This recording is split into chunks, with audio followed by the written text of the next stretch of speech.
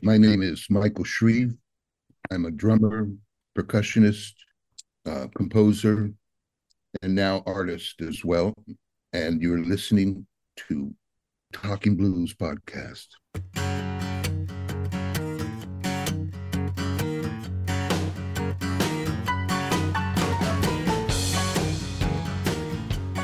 You said artist more recently. How recent are we talking about? Uh, Half a year. Uh, Oh, I, I've become super curious about AI generated art, and I'm very excited about it, and I've been using it a lot, and so I'm trying to get better at that as well. I haven't been so excited about something since like when I started playing drums. And so I'm trying to find ways where I can use both things. And I mean, for instance, on my Bandcamp page, new stuff that I'm releasing, I do compilations of my solo work. A lot of people don't know. I'm putting out, like I said before, shows that I've done in Seattle that were recorded on that, and so I'm making the album cover artwork, and and you know I just really love doing it. So I'm trying to get better at it, and I eventually want to be able to do um, more like animation with it, not like cartoon animation, but something that I can put my music to. can you explain that? Do you mind talking about this a little bit? Because AI is obviously a hot topic these days, and when you say AI art, I don't know what that means and what's the process involved in that.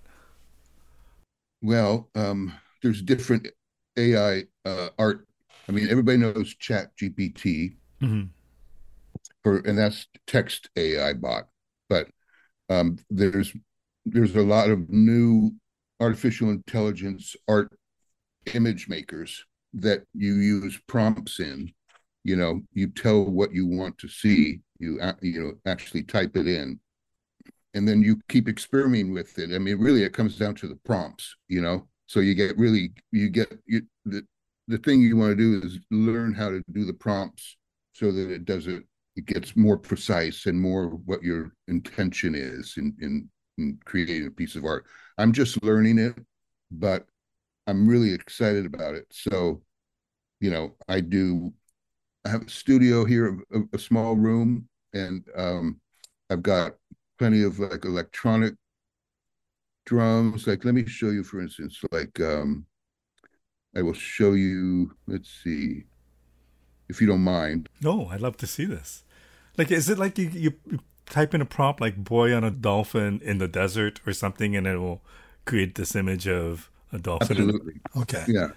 And so at this point, when you have an idea, how easy is it for that idea to be typed in and to generate that image that's similar to what you might have in mind? Well, it's pretty easy. I mean, you have a starting point, and then you keep refining it. I'm just trying to learn and utilize the tools that are coming rather than be afraid of them. And plus, I'm just finding great pleasure from it. And I think as you get older, that it's important to find new things that you're curious about and that you're excited about, and spend your time doing them. I mean, I'm very excited by that. I'm very excited about the music stuff and the music software, and I'm trying to learn these tools so that I'll be able to express myself. When I past the point where I don't play drums well. I mean, I'm not Roy Haynes or one of those guys that or Elvin that 80 years playing drums. I really don't have a desire for that. What I do have a desire for as I get older is to use my rhythmic experience, my knowledge, and my taste to create music, no matter how I do it. I mean, even in my new records, I do have a record coming out that's real drums, like Drums of Compassion. It's called. Um, This is the one that you've been working on for like 10 years. at least. So now the album is finished, and I have artwork, and I'm talking to a label about putting it out. And so, yeah, It's been a long time coming. It's my own fault, um, but it seems like the time is right. So But just the fact that you're looking for things that you're interested in and that keeps you passionate.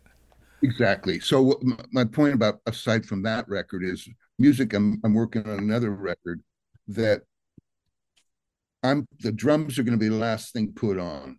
I'm working with another guy and I'm working with a lot of computer stuff. It's very beautiful music.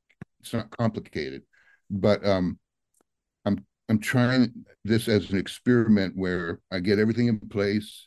I have a percussionist that I hire who's in Germany that I found on Instagram,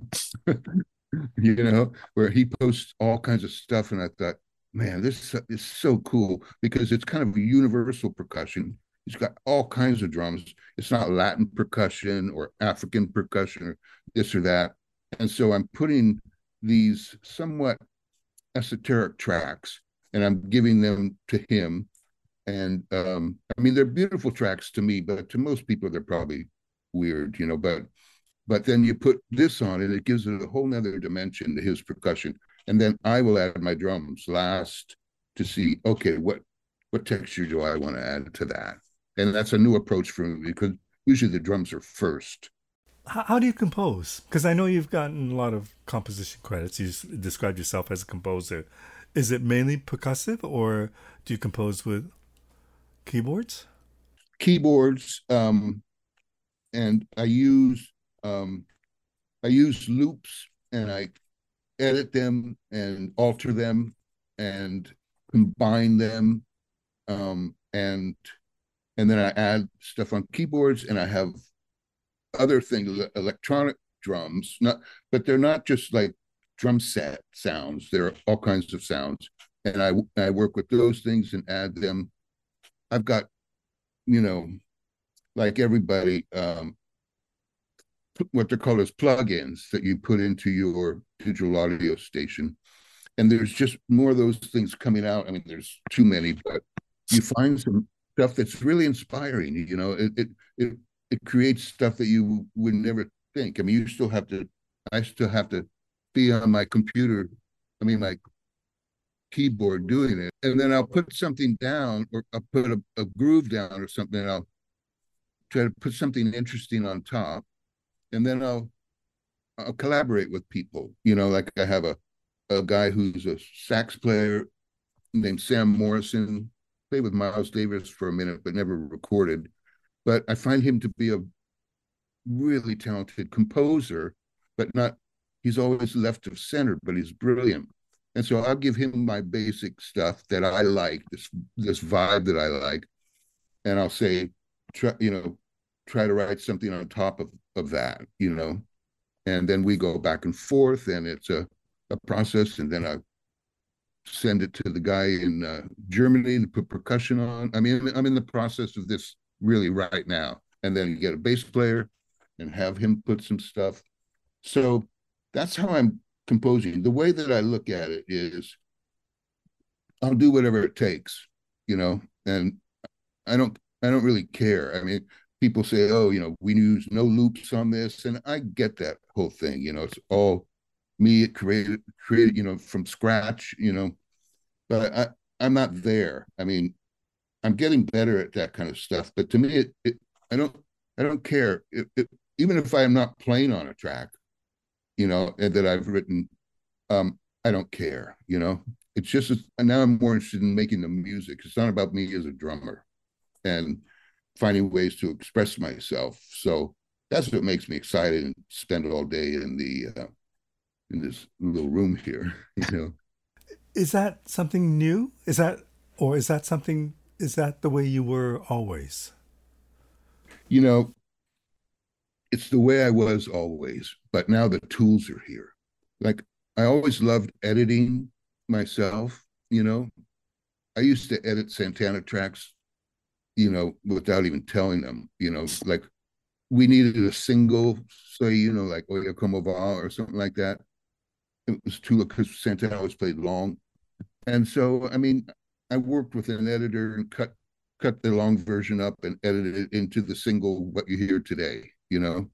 And I don't know. I'm not technically adept though, but I'm sort of like scratching and clawing to however I need to do it to make what I want to make. And it's all a learning process. So I'll get better at it too. So you talked about the other passion being drums. When did that passion start for you? How did you become interested in the drums? It was in eighth grade, and it's kind of a funny story, but I got kicked out of my class and sent to the principal's office, either for banging on a desk or trying to be the funny man or something. I went down there and listened to him. I was walking back to the classroom, and I passed the band room, and at the door of the band room was all the drums, you know, timpani and snares and all this and bass drums. And I ended up getting trouble again because I stayed there too long, like watching this, and that's what gave me the thing about drums. And that day, I went to a carpet store and took 3 samples, and then I bought some drumsticks, and I started. That's how I started playing. You know, I took lessons, and I got pretty serious about it. Am I correct about that? For the longest time, you really didn't have a full drum kit that you played your carpet pieces. Man, I went on the road with a cover band right after high school, and I still didn't own drums. I mean, I used to be in bands and this and that, so I would borrow drums. And I, when I was young, I mean, I had a paper route, and I saved my money and I bought, Japanese snare drums, And so anyway, the kit that I played at Woodstock, I bought on the road with that tour right after high school, saving up the money from these armory gigs, as a cover band in like South Dakota and Idaho, and so I saved my money and I bought my first set while on that tour, and my first set was that kit from Woodstock. So I was going to other people's house, and they were letting me borrow their drums, and I was practicing and playing. And I would have to borrow drums, and that sort of thing. So it was good, of course, because I had to work for every penny to get my first drums, and they were precious to me. So um, even when my son, who's a producer in LA now, I could have gotten him free drums. I mean, I could have, but I said no. So he worked in a drum shop out here in Seattle, and he was too young to be paid, but he could get credit, and so he worked enough where he could buy his first drum set by his job. You know, At what point did you think this is what I want to do? I would say that during high school, I was playing everywhere I could. I was taking lessons. I played in the police youth drum corps. I was into rudiments. I was into that drum corps sort of stuff, and I played in the symphonic band in high school, and I played in rock bands and pop bands in high school. When I got to college, I played in big band, and that was because I was into jazz. Is what I was into. I was into jazz and I was into R&B, like James Brown or R&B. I listened to a lot of music though. I mean, I was always listening to a lot of music. I still have records, albums that I bought at my local thrifty drugstore in the 59-cent bin, and I still have them. And I don't know. I was really curious. I don't know why, but I fell in love with the drums so much so that I was the guy with the flashlight under my bed thing, supposed to be asleep and reading the Ludwig drum catalog. You know what I mean? And say, one day I'd like to have that, or one day I'd like to. That's true of all musicians. Something like that happens. There's a certain obsession. There's a certain obsession, yeah. And so I, it was really when I got super serious was in the first year of college, and there was a point where I was taking a class, a literature class, And I also was considering being a writer because I love to read and that sort of thing as well. So I had a class where we were supposed to give a report about a book, and I was one day late, and I told the professor, I'm going to be one day late, but it's going to be really good. I'm working on it, but, and he said, if you're one day late, I'm going to give you an F. I said, you know, I got to tell you something. I know for a fact that I'm the only one in this class that cares about what you're talking about. So I had it in late and he gave me an F. And I was pissed off, And so I quit everything except for the big band, which was at 3 o'clock every day. And it was at that time when it was kind of hippie time. It was us and them, you know what I mean? And so when my parents left for work at 8 a.m., I had my drum set up in the living room. My parents were really gracious. And at 8 a.m., I started practicing like if it was a job. And I practiced all the way up until the time I needed to go to the school at 3. And then at night, I would play in clubs. And at that point, I was taking it very seriously, working, um, working hard and slowing down like reel to reel tape recorder down to, you know, the slowest speed to figure like Tony Williams stuff out and things like that. And it paid off. And plus playing a lot, playing a lot of different music helped a lot too. There's obviously love of jazz that still continues to this day. The fact that you played in a big band, and I guess one could argue that maybe your drumming style was greatly influenced by that experience. Well, it was really, yes, it was greatly influenced by it. It was just, it's not that I ever played big band music after that, but it teaches you aspects of setting up something, like a horn hit, that kind of stuff. And so, I mean, even when I joined Santana, I still played like a jazz guy, you know.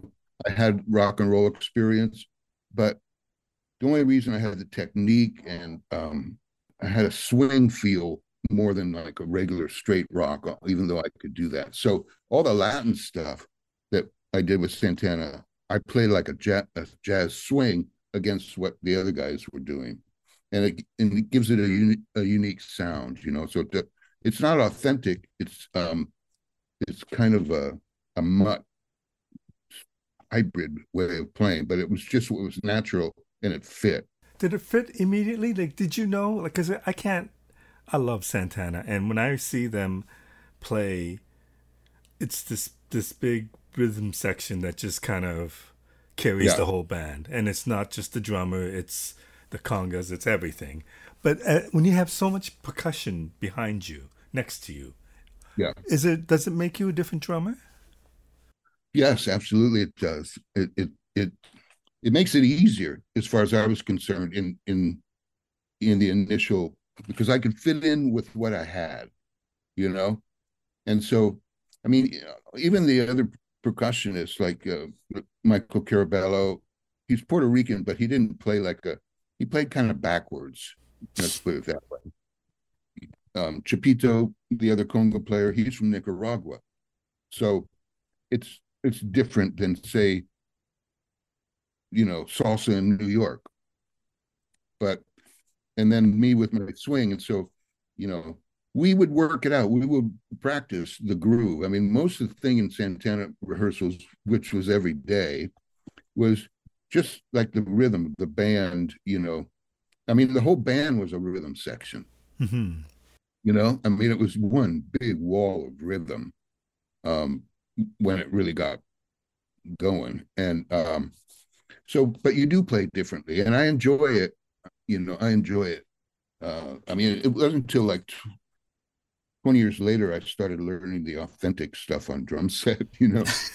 Uh, so, I mean, it's kind of like you look back and you say, oh, I wish I would have learned more from Chapito, or I would have learned more, been more inquisitive with, Armando Perazza or these people. But that's, you're looking back. But I mean, now that I'm older, I can see that really the best way to live is to take advantage of every situation you're in where you can learn something. And so that's why I'm determined now to learn what I need to learn now. And I'm trying to make it so I don't have to depend on other people so much, But it's also great to collaborate. Hmm. Um, I love the story about how you joined the band. Can you share that with me again? Sure. I grew up in, unfortunately, I grew up in that time of the, you know, 68, 67, 68 period where there's, hippie music. And I was in San Francisco and there were all these bands. I mean, in high school, I would see these bands. And I mean, the first time I saw Santana was in a church dance in Redwood City, California. And I told my brother, Kevin, who was with me, I said, I really want to play with those guys. And I saw them play in a park with Jefferson Airplane and with Jefferson Airplane Santana in Palo Alto, California. And I was like, I would see Jack Cassidy, and Jefferson Airplane and Yorma, and I was like, how does one get to be like that cool? I mean, I was serious about music, but I was curious, like, how did I get from there to, it's like really, and then Santana played there as well. And also, I was going to the Fillmore West all the time, Bill Graham's Fillmore West, and he did the most exciting combinations of music on a given night. He'd have Rahsaan Roland Kirk with, the Grateful Dead or Charles Lloyd, with rock group blues, a lot of blues. And so I would go there all the time. It was about 30 miles from where I lived, but it was like Mecca. And so I saw this ad for this super session with Michael Bloomfield, who I was a fan of Paul Butterfield Blues Band and that tune East West. I don't know if you're familiar with. Hmm. For sure. I mean, to me, it was like the sound of the time. It was like modal, and it was just cool. Um, and so I saw that Michael Bloomfield was playing with Stephen Stills and Al Cooper. It was called Super Session. Apparently, Carlos did one of them too. Anyway, I called all my music friends and I said, let's go see if we can sit in. And you're like 16 at this point, right? I was about 17, Okay. maybe even, early 19. I found out because I could look, you can look up the dates of all these shows, and I should check that out. But, and so everybody said, oh, sure, right, going to go sit in. And so I said, screw it. I'll borrow my father's car and I'll go up there just so I could say to myself, at least I tried, that's all. And I didn't expect that I was going to sit in. So I got up there, you're walking in the Fillmore, you smell the incense, you walk past the barrel of apples that Bill Graham always had out and all the hippie chicks dancing. And I made it a point to like walk straight up to the stage before I lost my nerve. And they're playing, and I pulled on Michael Bloomfield's pants, and he leaned down. And I said, "Hey, man, I'm a drummer. You think I can sit in?" And I just figured he'd kick me in the face or tell me, get the hell out of here, kid. And this, and he says, "Oh man, the drummer's a really nice guy. Let me ask him." And I'm like, "Oh shit!" And the next thing I know, and I swear to God, I don't even remember this, like how I got there. Next thing I know, I'm on the stage and I'm playing with these guys. And I tell you, I really know about post-traumatic stuff in post-traumatic light because I don't even remember like that. I was so I don't know what, but I got off and I went backstage, which was a big deal. I'm backstage, and the bass player and the manager of Santana were there, and they came up and said, "Hey, man, we're thinking about getting a new drummer. Would you be interested?" And I said, "Sure. Here's my number." And I saw them one more time at a high school in my town of Redwood City, And then there was a recording studio in San Mateo, and I was hustling time there all the time from the owner, trying to for my groups get some recording time. And so I remember that was in the days of, the phone.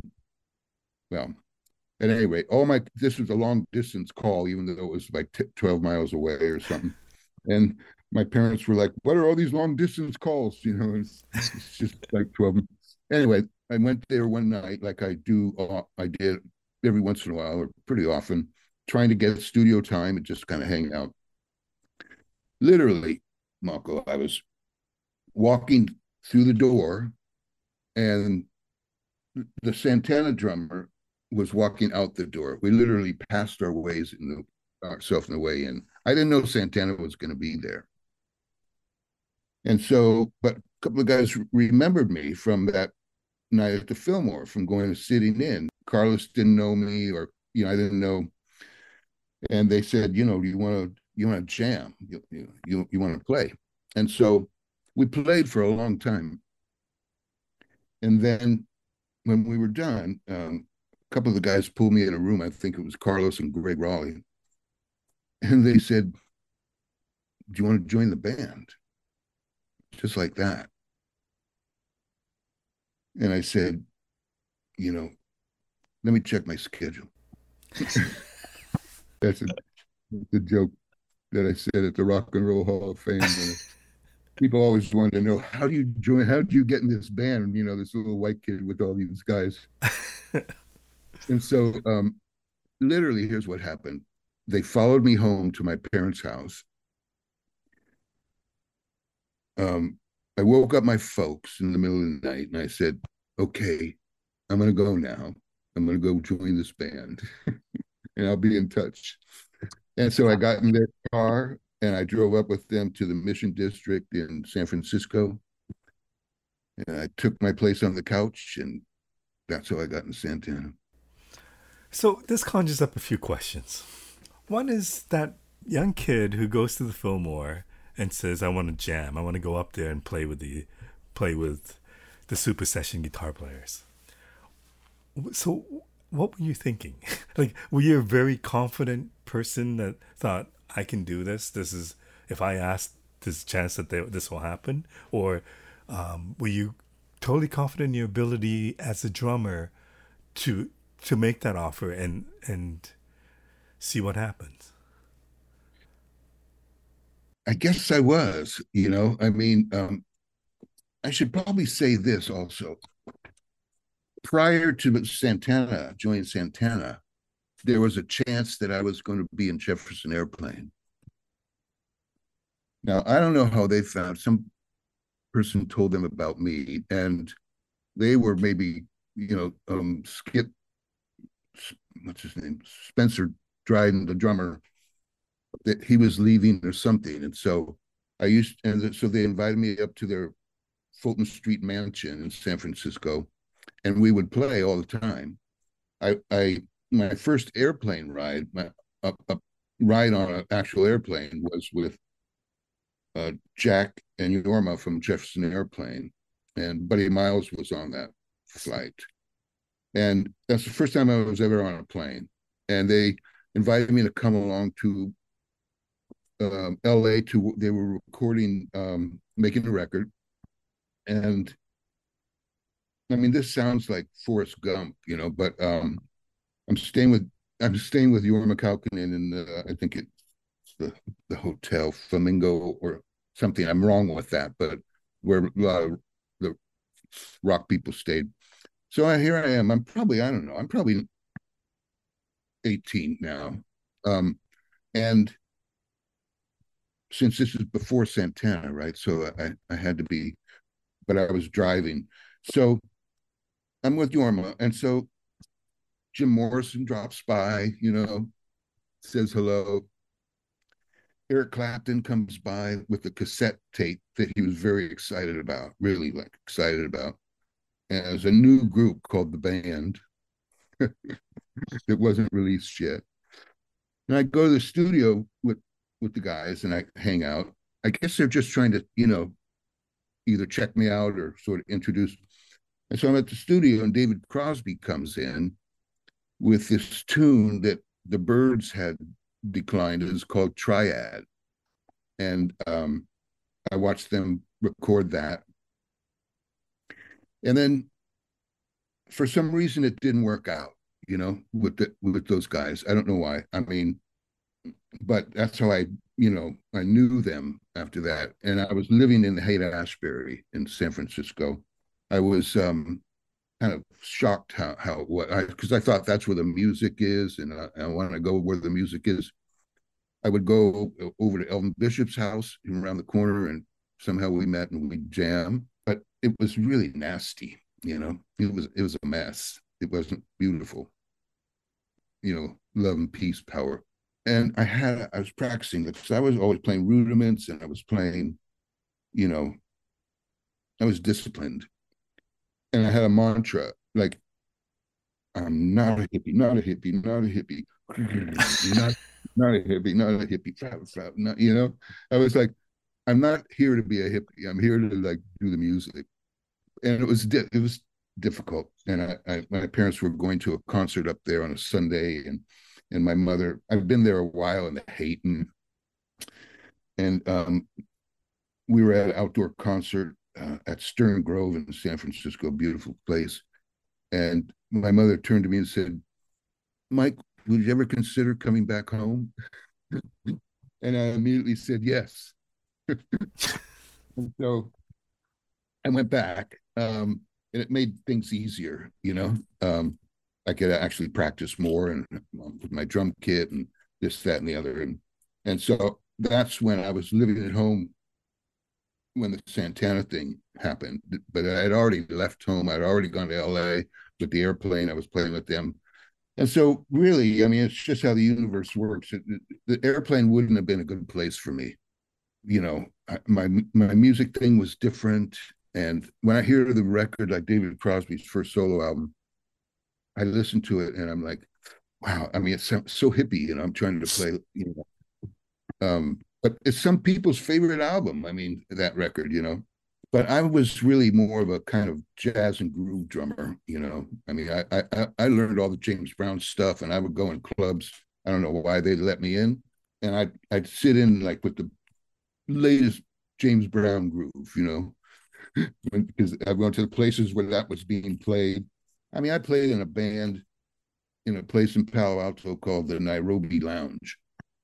I swear to God, I was the only white person in there, you know, except for the organ player. But I mean, it was so like this that girls would come up to me and say, "Can I touch your hair? Can I touch your hair?" You see what it feels like? You know what I mean? It was like, I mean, I backed up like, blues players and like Etta James, and we were the house band. And then the house band was like the lead singer was called Shell Nitro, kind of playing, you know, R&B, like Otis Redding and stuff like that.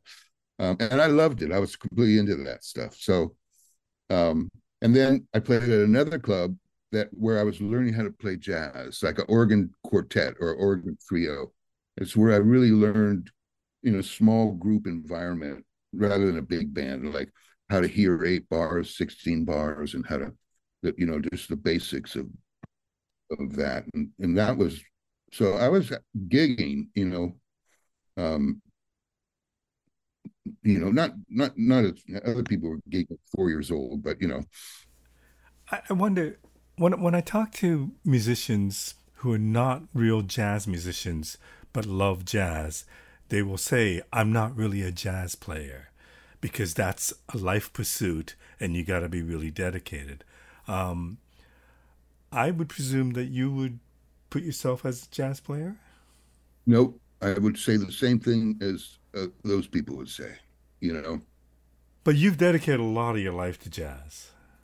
Well, yes, but since I'm pretty intimate with jazz, and I aspired to be a jazz drummer, but life took another turn, right?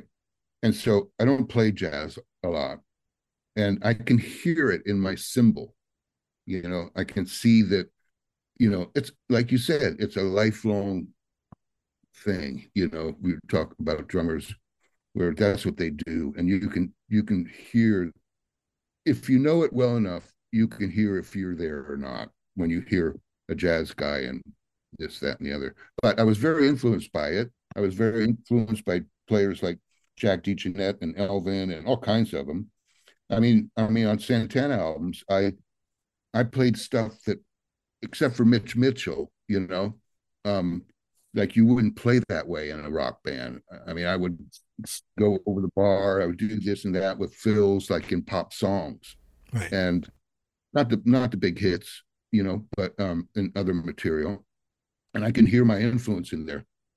And so, it's interesting. I mean, you as you get older, you kind of reflect, and every once in a while in your life, you have to you have to stop and kind of assess where you are and assess where you want to go. And a way to do that sometimes is, okay, like I used to, when CDs were still happening. I'd burn a CD of my favorite playing of myself, you know, and I'd take a car ride and see, okay, what am I excellent at, and what do I enjoy, and I would say, move your music into that feels like, it's natural for you, and I mean, I'm constantly in the process of doing that, and I'm a little too hard on myself. I should have put more stuff out, which is why I'm doing it now. If you go to my Bandcamp page, you you can see stuff that I've done, and other stuff was just like I've done stuff with electronics, and I mean, I have whole shows where I'm just doing electronics. You wouldn't even hear me playing like drums, but they'd be just a sonic thing. And then there's another one where I'm, combine them and stuff like that. So I think as you get older, also, I mean, to be frank, everybody wants to like be aware of what their legacy is. And so you have an opportunity to round it out more with these new tools in a place like Bandcamp, where you don't need a record company, and you can present yourself through a wider lens. Let's put it that way. Well, okay, going back to the jazz idea, one could argue that maybe through your influence, because I believe you might have introduced jazz to Carlos. Right. Um, and one could say that maybe some of the albums might have been more Yeah. jazz influenced than rock. When you look at the first few albums you did with Santana, from the first album to Abraxas, to the third album, then to Caravanserai and Welcome, how much was that driven because of the success you had initially? And the success that you had initially, was that a negative or was that a positive? I mean, it can't be a negative, but Yeah, it was definitely a positive, but um, but Carlos and I went on a different direction at a certain point after the third album, and so it was a sign of the times. The times were, young rock people making a lot of music, and there was a lot of drugs around. And so also simultaneously, the jazz changed radically. I mean, Coltrane, and then Miles Davis with Bitches Brew.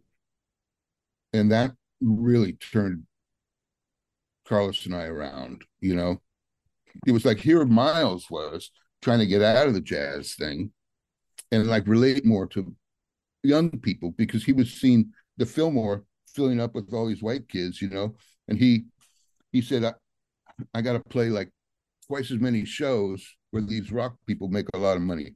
He went to Bill Graham and said, I want to play at the Fillmore, or Clive Davis or somebody. And so he started adapting his music and trying to make it more palatable. But it's never going to be rock, but it's going to be the combination of different elements. And I mean, out of that came, Mahavishnu, Weather Report, this whole movement of stuff that Carlos and I were attracted to. And Caravanserai came about. Carlos and I had like a lot of parallel paths, and there were a lot of drugs, and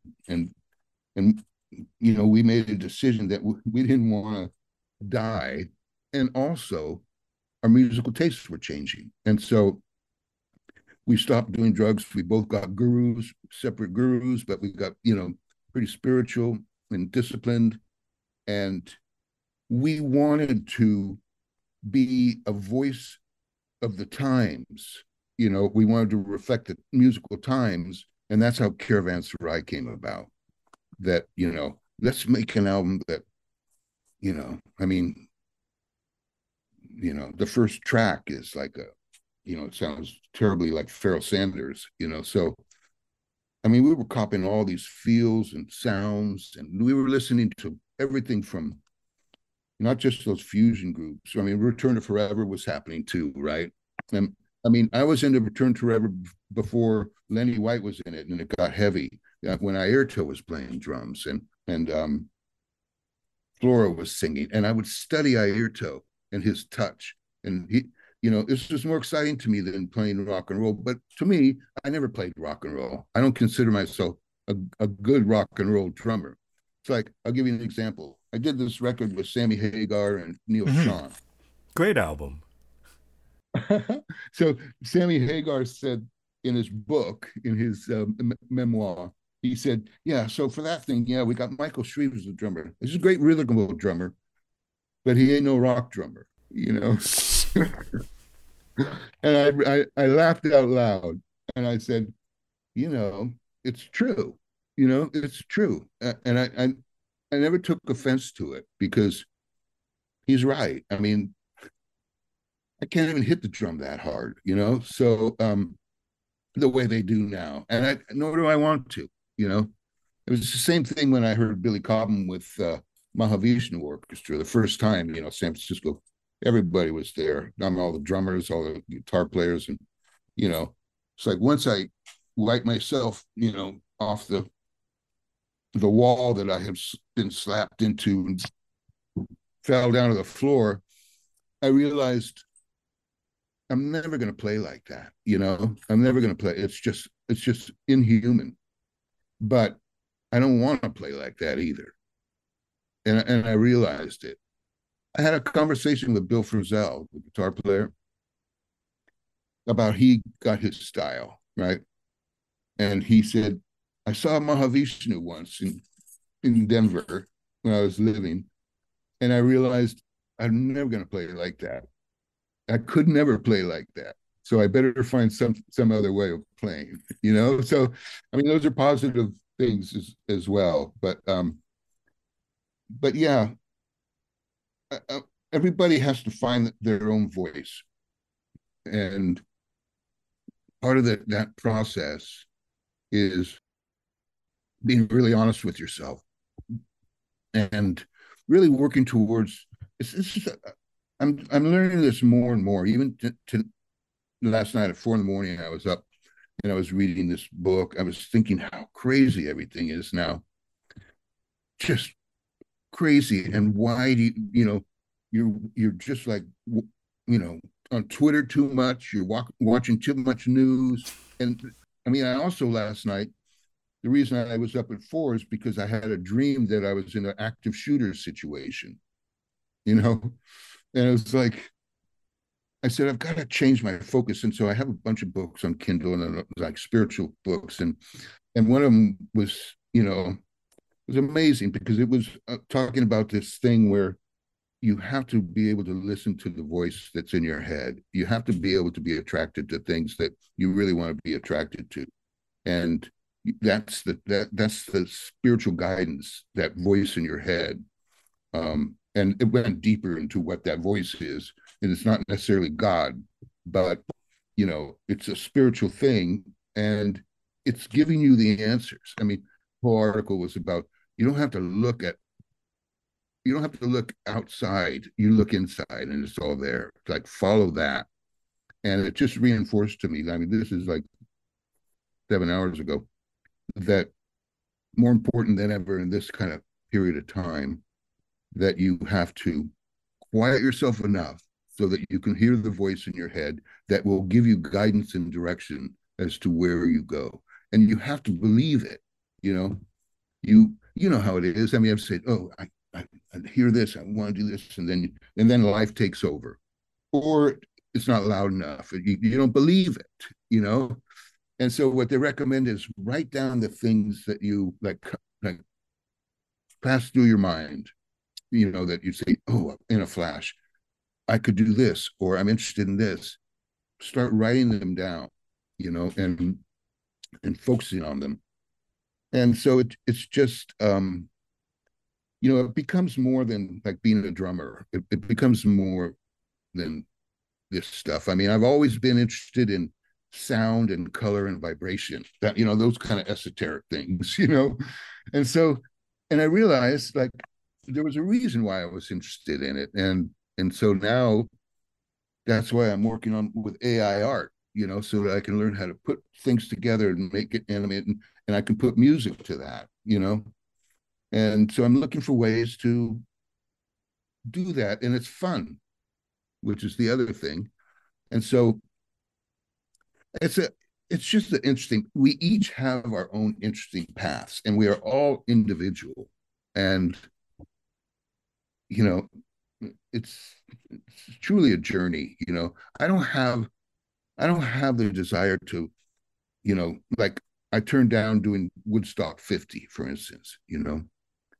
And Carlos was like, wow, you know, Greg didn't do it either. But and my reason is because there's no win there. There's no win there. Plus, I have no desire to go back. I mean, all everybody's going to do, because my performance, I looked like I was 16 and was this beautiful young boy, like in passion and this, that, and the other. And that's what people love, you know? Leave it at that. Sometimes it's better to leave well enough alone, but it takes some wisdom to know that, you know? And and that's why I have no regrets about that whatsoever. Finding your own voice. When you have success as quickly as you did at a young age, and I think of like Abraxas as one of the perfect albums in my collection. It's one of the first albums I ever bought. It's an album I still listen to many, many years later. I'd be curious to hear what you think about that album. But when you have the success that you did with Santana at that young age, Yeah. I would presume that distorts things a bit. But when did you find your own voice? Like, did you feel like coming out of the gates with such success that as a drummer you had found your own voice? Or did you look back on it and go, no, that's not really me? No, it was me, you know, it was me. I mean, yeah, there's no way I could say that that wasn't me. Maybe a couple particular tunes where I don't feel like I'm so great at, but it was me. But at the same time, parallel to that, while I was in Santana, I was still, you know, listening to and discovering more left of center stuff. You know, that's how I discovered Stomu Yamashita, you know, from Go. I mean, so because of Soul Sacrifice, I was obliged to do a drum solo every night. So I listened to and make tapes of great jazz solos, great, you know, solos, and I'd listen to percussion ensemble music, like, you know, just looking for ideas. One day I was in a record store in Berkeley, California, and there was this record playing, and there was they that was in the days where they put out the cover that they were playing, you know, they would like display, here's the music. And this was a gatefold record of this guy Stomi Yamashita. And he had a stage full of drums and percussion, all kinds of stuff. And he was leaping in the air, and he had long hair down here, and he was a Japanese guy, and he had a timpani stick in his mouth, and he was leaping through the air. And I said, "Who is this?" You know, I mean, I really related to his abstract percussion, and he was a serious percussion. Serious composers were composing. European composers were composing for him, right? And and then he left that world. So later I got into who is this guy, and I bought all his records. And he left that world, and he started a theater company in London, like a Japanese kind of, you know, theater company with, you know, I'm forgetting what it is, but Kabuki? yeah, like kabuki influences, and so I thought, and then I realized this: these are the kind of people that I love. There's a word for them, but I love people that you know attracted to it. I mean, I would listen to sound sculptures and things like this. So I've always had a curiosity, and so one of the first things I did was try to pursue Stomu, you know, and find him. It took me a year, and we were both staying in a hotel in Rome at the same time. And so we met, and Wasn't Steve Winwood in that band as well? yes, yeah. I mean, Wow. that was a real so here's what I met Stomy Yamashita, and I wanted to do what he was doing. I wanted to do experimental percussion. I wanted to come out of this rock world and hook up with this experimental Japanese experimental percussion artist. And I just loved it. It was so abstract but so meaningful, and I related to it, and I wanted to break out of my what everybody knew me for as well. But I was attracted to it anyway. What he wanted to do was start a pop group, you know, but with interesting people. And so, of course, I said yes when they asked me. And I mean, come on, Steve Winwood. I mean, I remember driving into my high school parking lot and I'm listening to Steve Winwood. So that was nothing less than a thrill. But the surprise and the good thing about moving towards interesting people, I learned this from Stomo, is from them you're going to meet other interesting people, and that's the beauty of it. It's like a social internet. But I don't mean social media. I mean like real time. Like, oh, he's got these kind of friends. And I mean literally like with Stomu, he used to have famous film directors drop by, famous fashion directors. He was into all this stuff, and I thought this is a rich world. This is like full of variety, and through him I met Klaus Schulze, and I'd never even heard of him before. And I don't know if you're familiar with him, but he's one of the masters of German synthesis. Mm-hmm. And so I was blown away by him, just unbelievable. And so later I proposed that, he and I do some work together. And so that's the beauty of it. I mean, this album, Drums of Compassion, for instance, I pursued Evelyn Glennie. I don't know if you're familiar with her. She's a No. Google her sometime. And she's a force of nature. She's a classically trained percussionist, and she's deaf. Wow. She plays in bare feet, and she plays with all the greatest symphonies in the world. Now, but I pursued her to be on Drums of Compassion. And I mean, I went down to San Francisco and met her, and because she was performing, and I did everything I could, and I was all set up to record in Seattle, and she called at the last minute because she was doing the show. She said, "Michael, I'm so sorry, I have to bow out. I'm presenting a premiere that I commissioned tonight, and I just need to focus. So, but the idea is that I really like enjoy these interesting people that are thinking in different ways, and um, and I enjoy a good pop song too.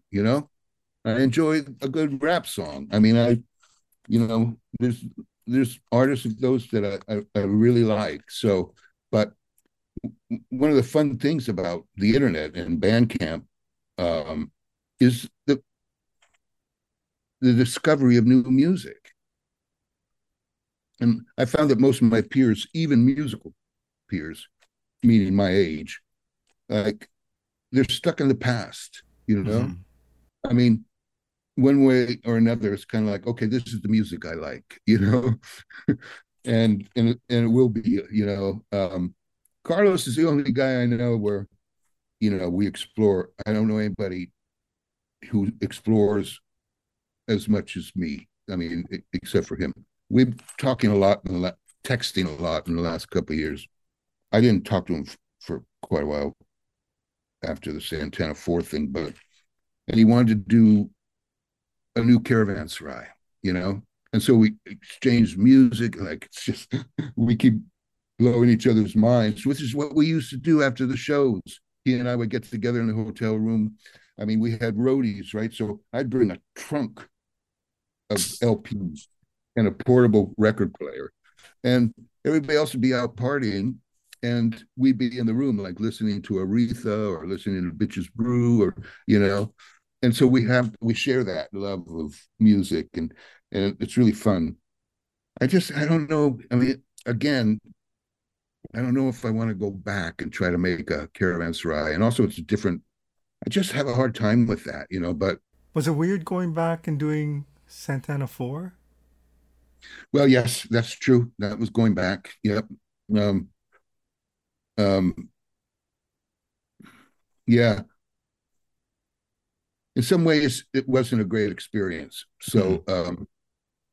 So you know, I'm thinking, you know, I don't want to get personal, but it's sort of like it's tempting, but it would be me and him, and then you know his people. I don't know. It's I have a strange relationship. You know, I love him dearly, and then you know time. I don't know. I don't even know how to explain it, but we'll see. You know. Can I ask, was it difficult leaving the band initially? I mean, it sounded like you were kind of ready for it. I think you were the last of the original members to leave Mhm. Santana. It also sounds like, and I recall, I mean, you played with Stomu Yamashita, and you also played in Automatic Man. You Yeah. played with Sammy Hagar. You did a lot of things, and you did a lot of Yeah. studio work. Was that basically the goal? Was just kind of settle down, do more recordings as opposed to tour all over the place, or No, that wasn't the impetus. Well, okay, so we were working on Borboleta, that record, and I had co-written a tune that Flora sang. I also brought Brazilian music into the band, and so I was a big fan of those drummers and trying to learn that. And so I wrote the lyrics for a song that Richard Kermode, the keyboard player who's brilliant at Latin and Brazilian, and Flora sang it, and I just so it's one of my favorite tracks I've ever played, right? Because it's like that authentic. It doesn't sound like I'm a tourist, and so Ayrto and Flora were in the studio, and Carlos asked if he would consider playing drums on this tune, and Ayrto said, let me hear it." And so he played the track with me playing, and Ayrto said, "I'm not touching a fucking thing on that," you know. And I was like, "Thank you, Ayrto." And but it was getting to that point where I felt like, you know, how dare you? I mean, that's my track, you know. And that's when I realized this is his band now, and it's time for me to go. And I've been thinking about it for a while anyway. It wasn't a single because I was interested in pursuing my stuff further. But the incident that happened was I woke up one night and I thought I was dying. I was in pain so much. And I was living with my brother, Kevin, and I literally crawled into his room and I said, "Please drive me to the hospital." And I didn't know what was happening. I was scared to death. And so when I got to the hospital, I made a promise to myself if I get through this, I'm going to do the things that I've been talking about doing for a while. And one of them is leaving the band and talking to myself about, right? So I woke up alive and you know, we were about to go on tour. The tour was booked.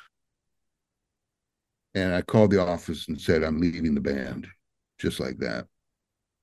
And they said, "You can't, you know, we doing this book." And I said, I knew I had to have resolve, but I also knew that I made this promise to myself on what could have been what I thought was maybe my deathbed. And so I couldn't break that promise to myself. And Carlos came and, you know, we talked and stuff. And so, you know, he immediately got Miles Davis's drummer in Goo Goo. And, um, and that was that. because I made that promise to myself on what I thought might be my deathbed. It was a kidney stone. I hear they can be quite painful. Yeah, comparable to childbirth, right? So, um, anyway, and that was that. And then I had a house that was being worked on. It, like I bought it when it was incomplete, and I said, okay, I'm going to do something special for myself, and I'm going to go to this place in Mexico. That's a health place, right? And it's pretty expensive. But I said, you're in a transition. What you got to do is get away, be in a healthy environment. I also brought my drums and had a cabin, but it was just this place that was like a health spa. And I stayed there for a month and got some clarity. And then after that, I started Automatic Man. Is what I did, which is really a kind of a rock group, but it was more than that. And I was also very much into conceptual stuff. I was never into Pink Floyd. I was never into Led Zeppelin. Um, which now I was a snob musically, basically. I mean, now I get that stuff, and I really like it. But I like some of it. But I was a snob, and I think that's okay, when you're younger, because it helps define yourself. You become aware that of what you don't want to be, which eliminates a lot of stuff. It's like a sculpture. You're sculpting yourself, and and so it took me a while to get into that stuff. But I was into conceptual stuff. I went to see a performance of The Wall, and I brought a local jazz keyboard player who was like a young genius, and I told him about an idea I had to make a group that like was conceptual but highest quality musicians and writing stuff like that, but not jazz. And anyway, so that was Todd Cochran, by Ete he was at the time, and that was the seed for um, Automatic Man. How well did that band do? It didn't do well. I know I had that album. Yeah, and we are in the process of trying to re-release it, and if we can get the tapes, remix it, and do a nice re-release of it, which I'm doing with Transfer Station Blue as well. So the one I did with Klaus Schultz. But so anyway, at the same time in London that so we got signed by Island Records, Chris Blackwell, and the Go Project was also on Island Records. So I went to London with the band, and I was doing both. I was recording Go and rehearsing Automatic Man, and it was a busy but really fruitful time.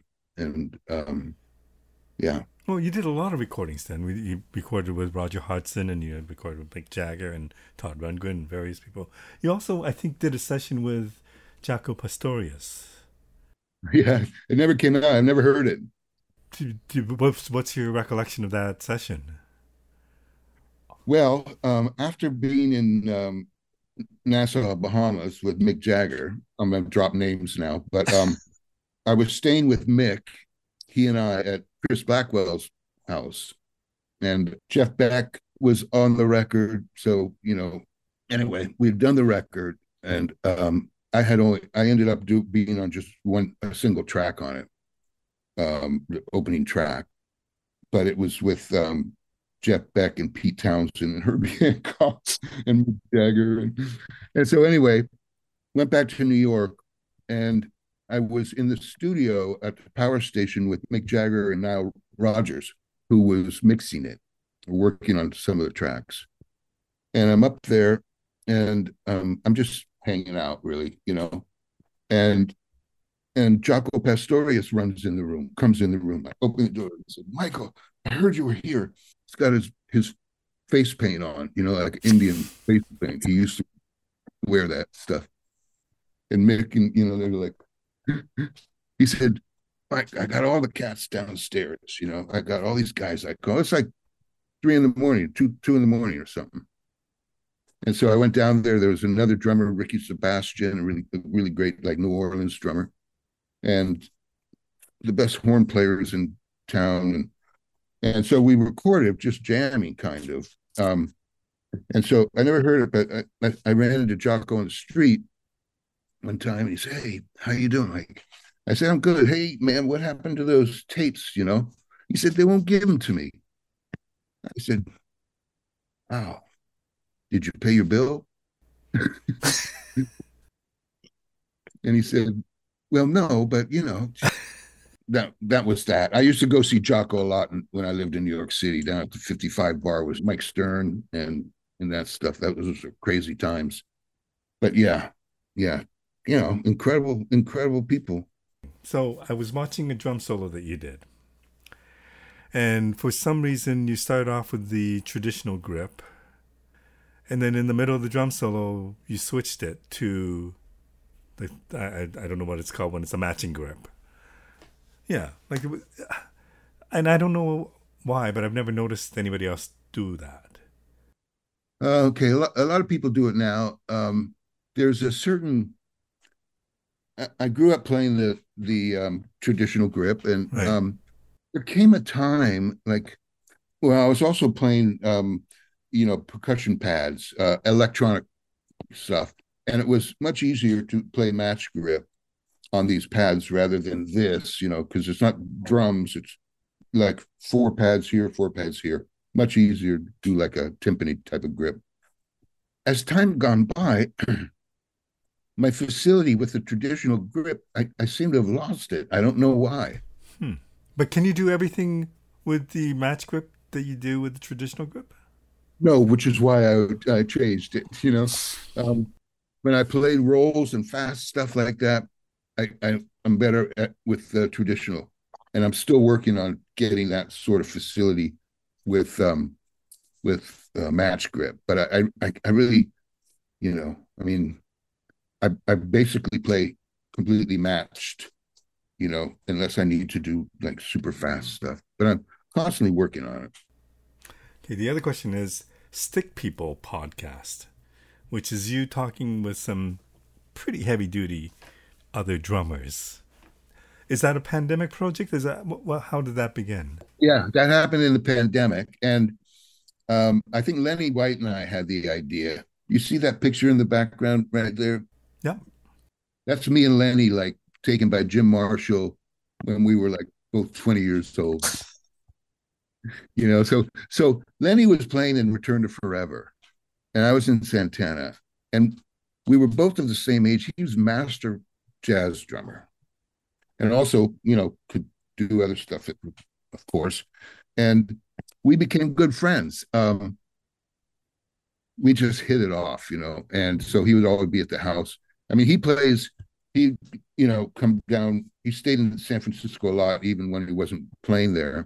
And he played castanets on one of the Abraxas tunes, I think. If it wasn't Abraxas, maybe it was something else. I think it was Abraxas, but he played castanets on it.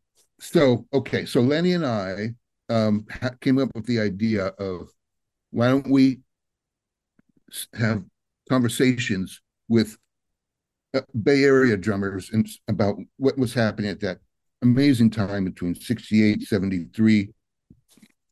David Garibaldi from Tower of Power was a good friend, and we used to live together. He used to live at my house, and I saw him play for the first time.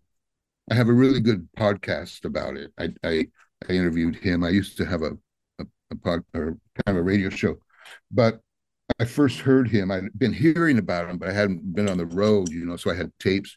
And I went to see him in a club, and it was unbelievable. And I introduced myself, and I said, "Where are you living?" You know, and he said, "Well, I'm in Oakland, but I'm looking for a place," you know. And I said, "Come live with me. I'm in Mill Valley. I've got room. I got a big house, you know."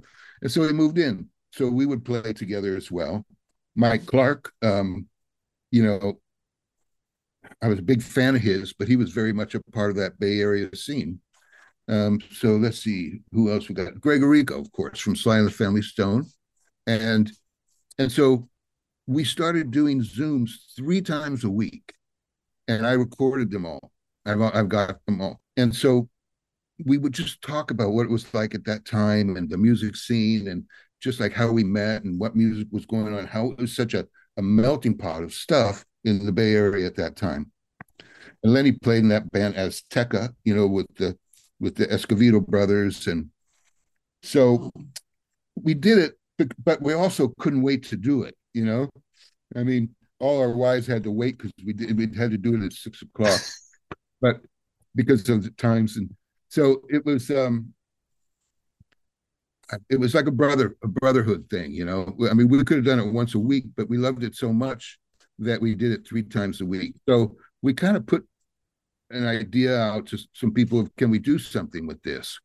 And nothing ever happened. But then we found a producer named Mike Charlash, and he's a guy in the Bay Area who's worked at record companies and publicity, and he's still does it. Anyway, he saw the potential and offered to do it, and we had got an editor. We didn't have a lot of money to make it, and he made it. The ones that you're seeing now are the ones that he's produced because it became more presentable. Right. And now I mean, he taught us like how to use, get better sound, look better, the zooms, and that's what that was. So it's called Stick People if you want to check it out on YouTube. Yeah, it's called Stick People, and we haven't done one in a while. Last person I think we did was Jack DeJohnette, but it's quite a list of people. I'd like to expand it more myself, but we haven't done one in a while. I'm sure we'll catch up. Okay, so I should wrap up soon, but let me finish off by asking you about Drums of Compassion. You've been working on this for over 10 years. Tell me a little bit about this project. Drums of Compassion. Okay. All right. So I came home. I used to go out. I'm in Seattle. I used to go out a lot to a couple of clubs and, hear music, sit in, stuff like that. After the family was asleep, I'd go out, and so I'd come home late often, like 2 o'clock. And I came home one night and I said, and when I come home and listen to music, it's never like beat music. I would listen to like choral music and this kind of thing, and just like setting an environment that was chill. And I asked myself one night, it came to me, what kind of record could you put out as a drummer that you would put on at this hour, would want to put it on at this hour to satisfy your needs, Right. which is the best way to make music. And so this idea came, and I started writing notes down, and I didn't want it to be backbeat music, and I liked ambient music, and I was into synthesis. So I got together with a guy named Jeff Grinke in Seattle, who's like a sound designer since space music, and I was playing like 16 tom toms standing up in a semicircle, and I wanted to solo, but I really wanted the drums to speak, and I wanted it to be a certain vibe, and so that's how it started. It was just me and Jeff Grinke. I know the pandemic was in between, but why does it take 10 years to do this or more? Procrastination, fear. Um, to be honest, I kept working on it. So I mean, eventually I added people because it sounded too new agey to me, and I added Jack DeJohnette, Zakir Hussain, Ayrto Olatunji does an invocation on it, and the name of the record comes from his Drums of Passion, which is like our first song on the radio was written by him, Jingo. So it's kind of full circle. Now I've got other players on there like Trey Gunn and Amon Tobin. And so I keep adding to it, and I keep conceptualizing it. And I keep, just like this and this. And then the other side of it, I realized like after like much inner perspective and talking to like not a shrink, but somebody like that. And I literally asked the question, why, what's keeping me from putting this record out? And talking through it, bam, it hit me. I said, I know why I'm not putting it out. it's because I love it so much. And once I put it out, nobody's going to give a shit. you know, it's just like it's kind of precious to me. And if I put it out, it's just, you know, there's so many records out, blah blah blah. And so I understood what the reason that it's taking me so long, and I kept adding stuff or taking stuff out and reworking it, which I'm still doing. But I realized that I'm afraid of what people would think, not because I'm be upset, but just you know I didn't want to let it out into the world. It was almost like I could have it by myself. Right. And so at that point, I realized, okay, now you know why. Now you got to put it out, so you can move on. You Yeah, yeah. know, Well, but it's not like you haven't been doing anything else. no, I'm working on a really nice record now with this guy Sam Morrison, and it's really cool. And I like to do a lot of different things. So, but that's the story behind Drums Compassion. It has beautiful artwork, and I'm going to be really excited. I found a place to release it, and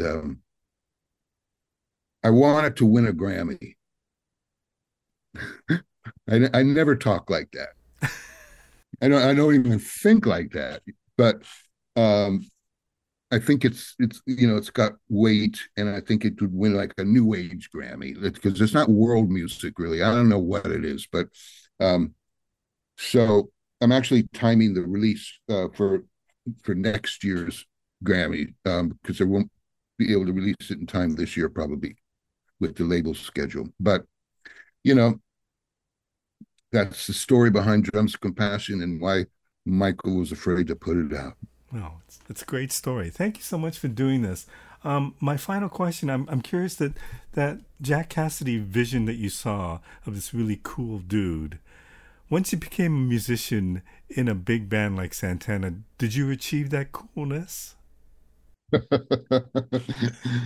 Well, I did my best. I did my best. I mean, I was young and pretty, so I could. But I was a serious musician, but I know the scene, and I enjoyed it.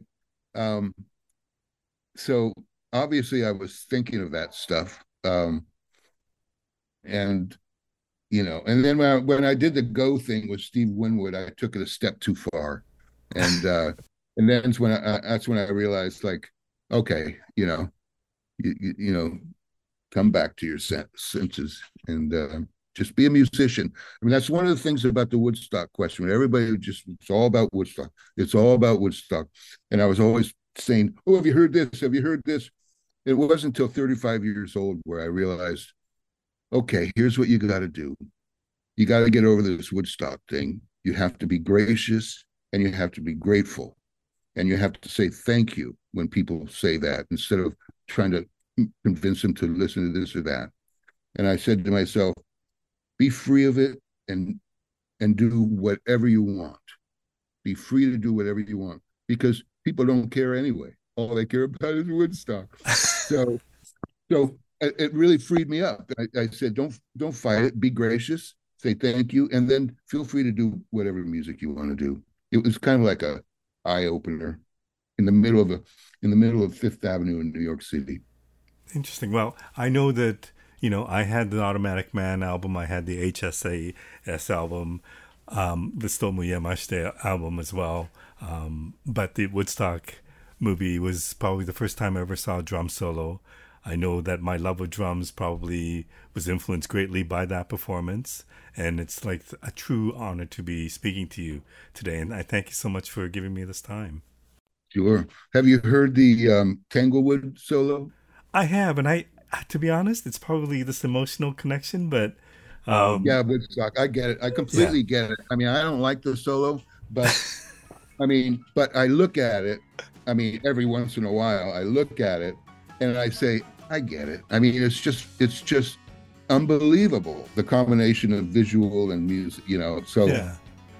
it's I mean, I work in video, so I kind of know that it's really hard to capture a live performance to make it seem good. And maybe being there would have been 10 times better. But yeah. it's a pretty amazing performance. And it just, it has aged very well, if it's aged at all. Like I can watch it. I think I watched it a couple weeks ago, and it still sounded amazing to me, and the energy was amazing, and so thank you for that. You know who edited that? No. Martin Scorsese Oh, that's right, right. with Thelma. Yeah. But I mean, my parents took me to see that movie, and it's, it kind of defined. That's when I kind of woke up to music. So all those bands that I saw are still bands that I listen to, and it means a great deal to me to speak to you today. My pleasure, Marco. Thank you. Take good care.